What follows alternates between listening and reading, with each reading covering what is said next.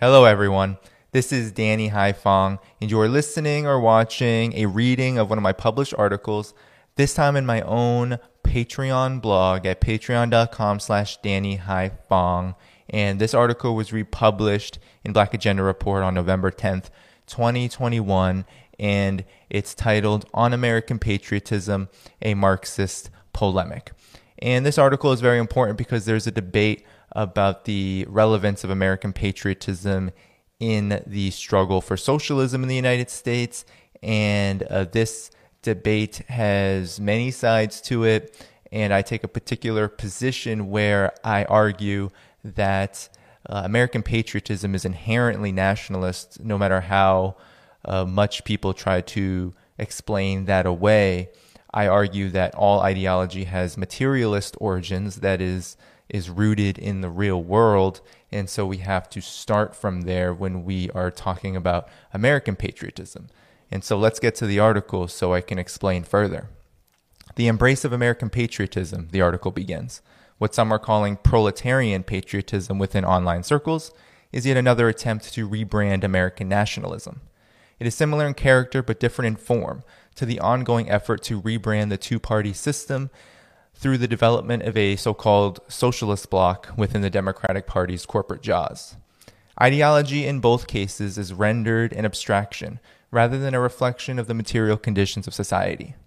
The Democratic Party is a capitalist-owned party and therefore cannot but serve the interests of the capitalist class. American patriotism is an outgrowth of the U.S.'s peculiar form of imperialism and therefore cannot be divorced from its reactionary, nationalist, and racist roots. Analyzing ideology from its materialist origins is a major component of the Marxist philosophy of dialectical materialism and is relevant not just to patriotism but any concept. In answering socialists who decried the concept of authority, quote unquote, Frederick Engels stated such activists, quote, think that when they have changed the names of things, they have changed the things themselves. Engels goes on to explain that the material conditions define how authority, or the imposition of one's will upon others, is expressed in the real world. To give an example, the state under capitalism enforces the authority of the capitalist class vis-a-vis the state. Under socialism, Engels says, the state remains a mechanism of suppression, but this time to enforce the authority of the working class over the capitalists. Similarly, the concept of patriotism holds a definitive meaning in the context of the United States, which is not fundamentally transformed by placing socialist or proletarian in front of it. Socialist patriots assert that their patriotism means one love for one's own people, and specify that they celebrate the resistance of the workers as the primary expression of the ideology. Some who ascribe to this tendency don't deny that patriotism in the United States emerged from a bourgeois society whose origins rest in slavery, genocide, and white supremacy, all of which remain significant to the United States' current stage of development. Now, they don't always acknowledge that, but I digress. However, socialist patriots claim that the material basis of American patriotism is bourgeois nationalism is actually a secondary phenomenon to their scheme of the ideology. Again, socialist patriots claim that the material basis of American patriotism in bourgeois nationalism is secondary to their schema of the ideology. Such a claim is an affront to dialectical materialism. Racism and imperialism cannot be denounced on the one hand, and their ideological expression, American patriotism, embraced on the other. American patriotism has always been the property of the U.S. ruling class. How Ho Chi Minh, Vladimir Lenin, or any other revolutionary, domestically or globally leveraged patriotic sentiment in the United States does not change its fundamental character. Ho Chi Minh spoke in admiration of the U.S.'s founding principles upon the declaration of an independent Vietnam in 1945, not because he was a firm supporter of American patriotism, but because he understood that the opportunity had arisen to leverage the U.S.'s competition with France over colonial possessions during World War II to the benefit of the national liberation movement. The same goes for Lenin's appeal to Great Russians to oppose the Tsar and Russia's imperialist participation in the First World War. Both Ho Chi Minh and Vladimir Lenin, however, were very clear in distinguishing between bourgeois nationalism and revolutionary nationalism rooted in the struggle for self-determination of oppressed nations. Patriotism denoted a different meaning within the colonial and semi-feudal contexts of Vietnam and Imperial Russia, what would become the USSR.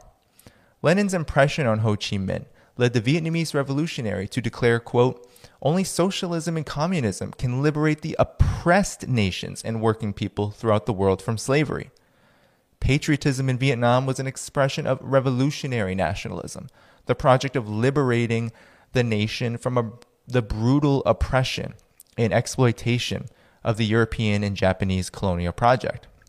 In pre-revolutionary Russia, national liberation and patriotism meant developing the requisite unity among several nationalities to overthrow the still underdeveloped capitalist state while respecting at the same time the self-determination for oppressed nationalities who suffered the most under bourgeois rule.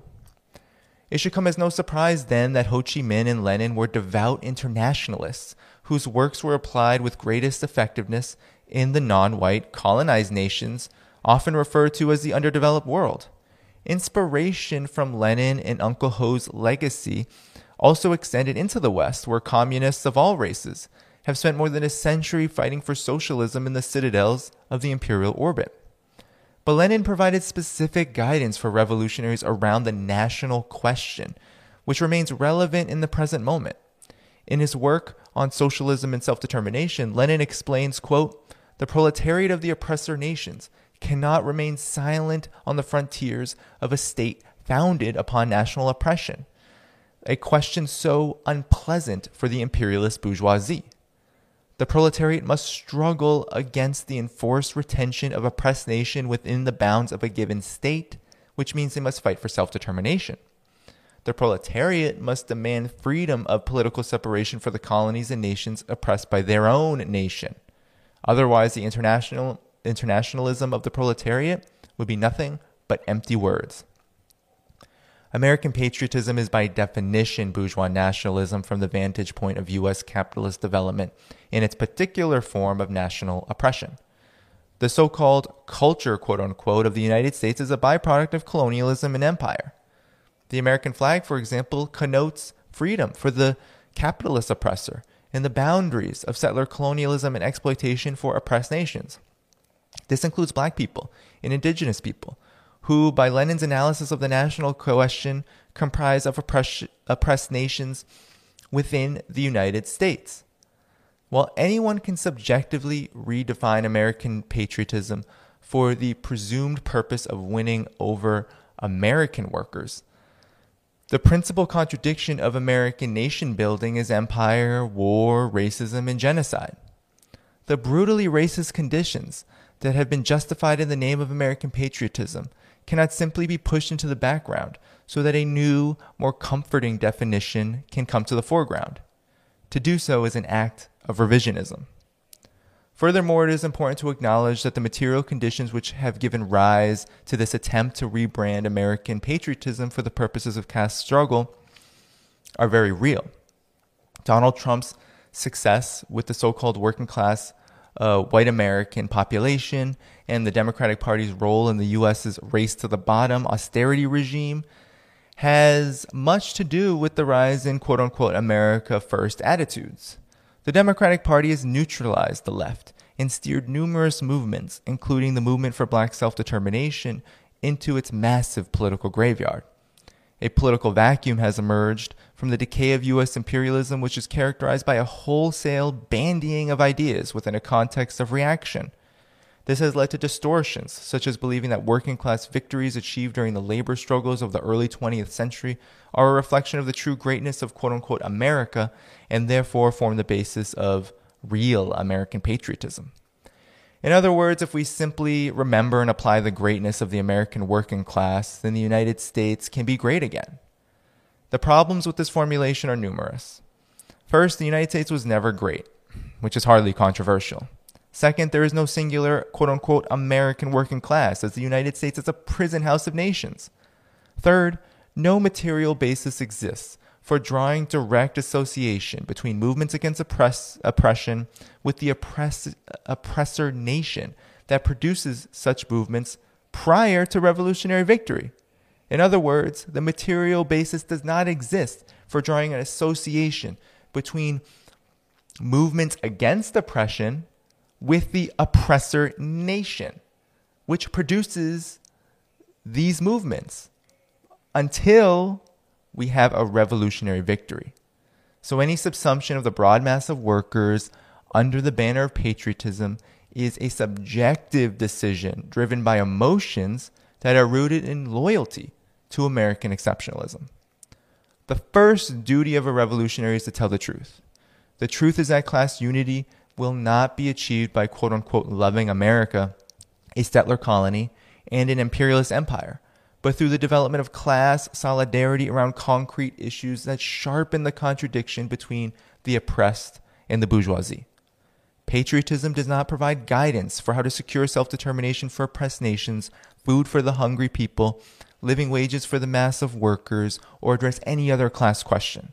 In fact, American patriotism is the ideological entry point for all forms of U.S. imposed oppression due to its usefulness to the U.S. ruling class project of disguising the imperatives of capital under the unifying banner of the quote-unquote nation.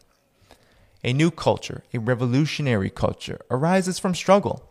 The works of Amilcar Cabral, Frantz Fanon, and countless other revolutionary leaders of the anti-colonial and socialist movement make this point clear.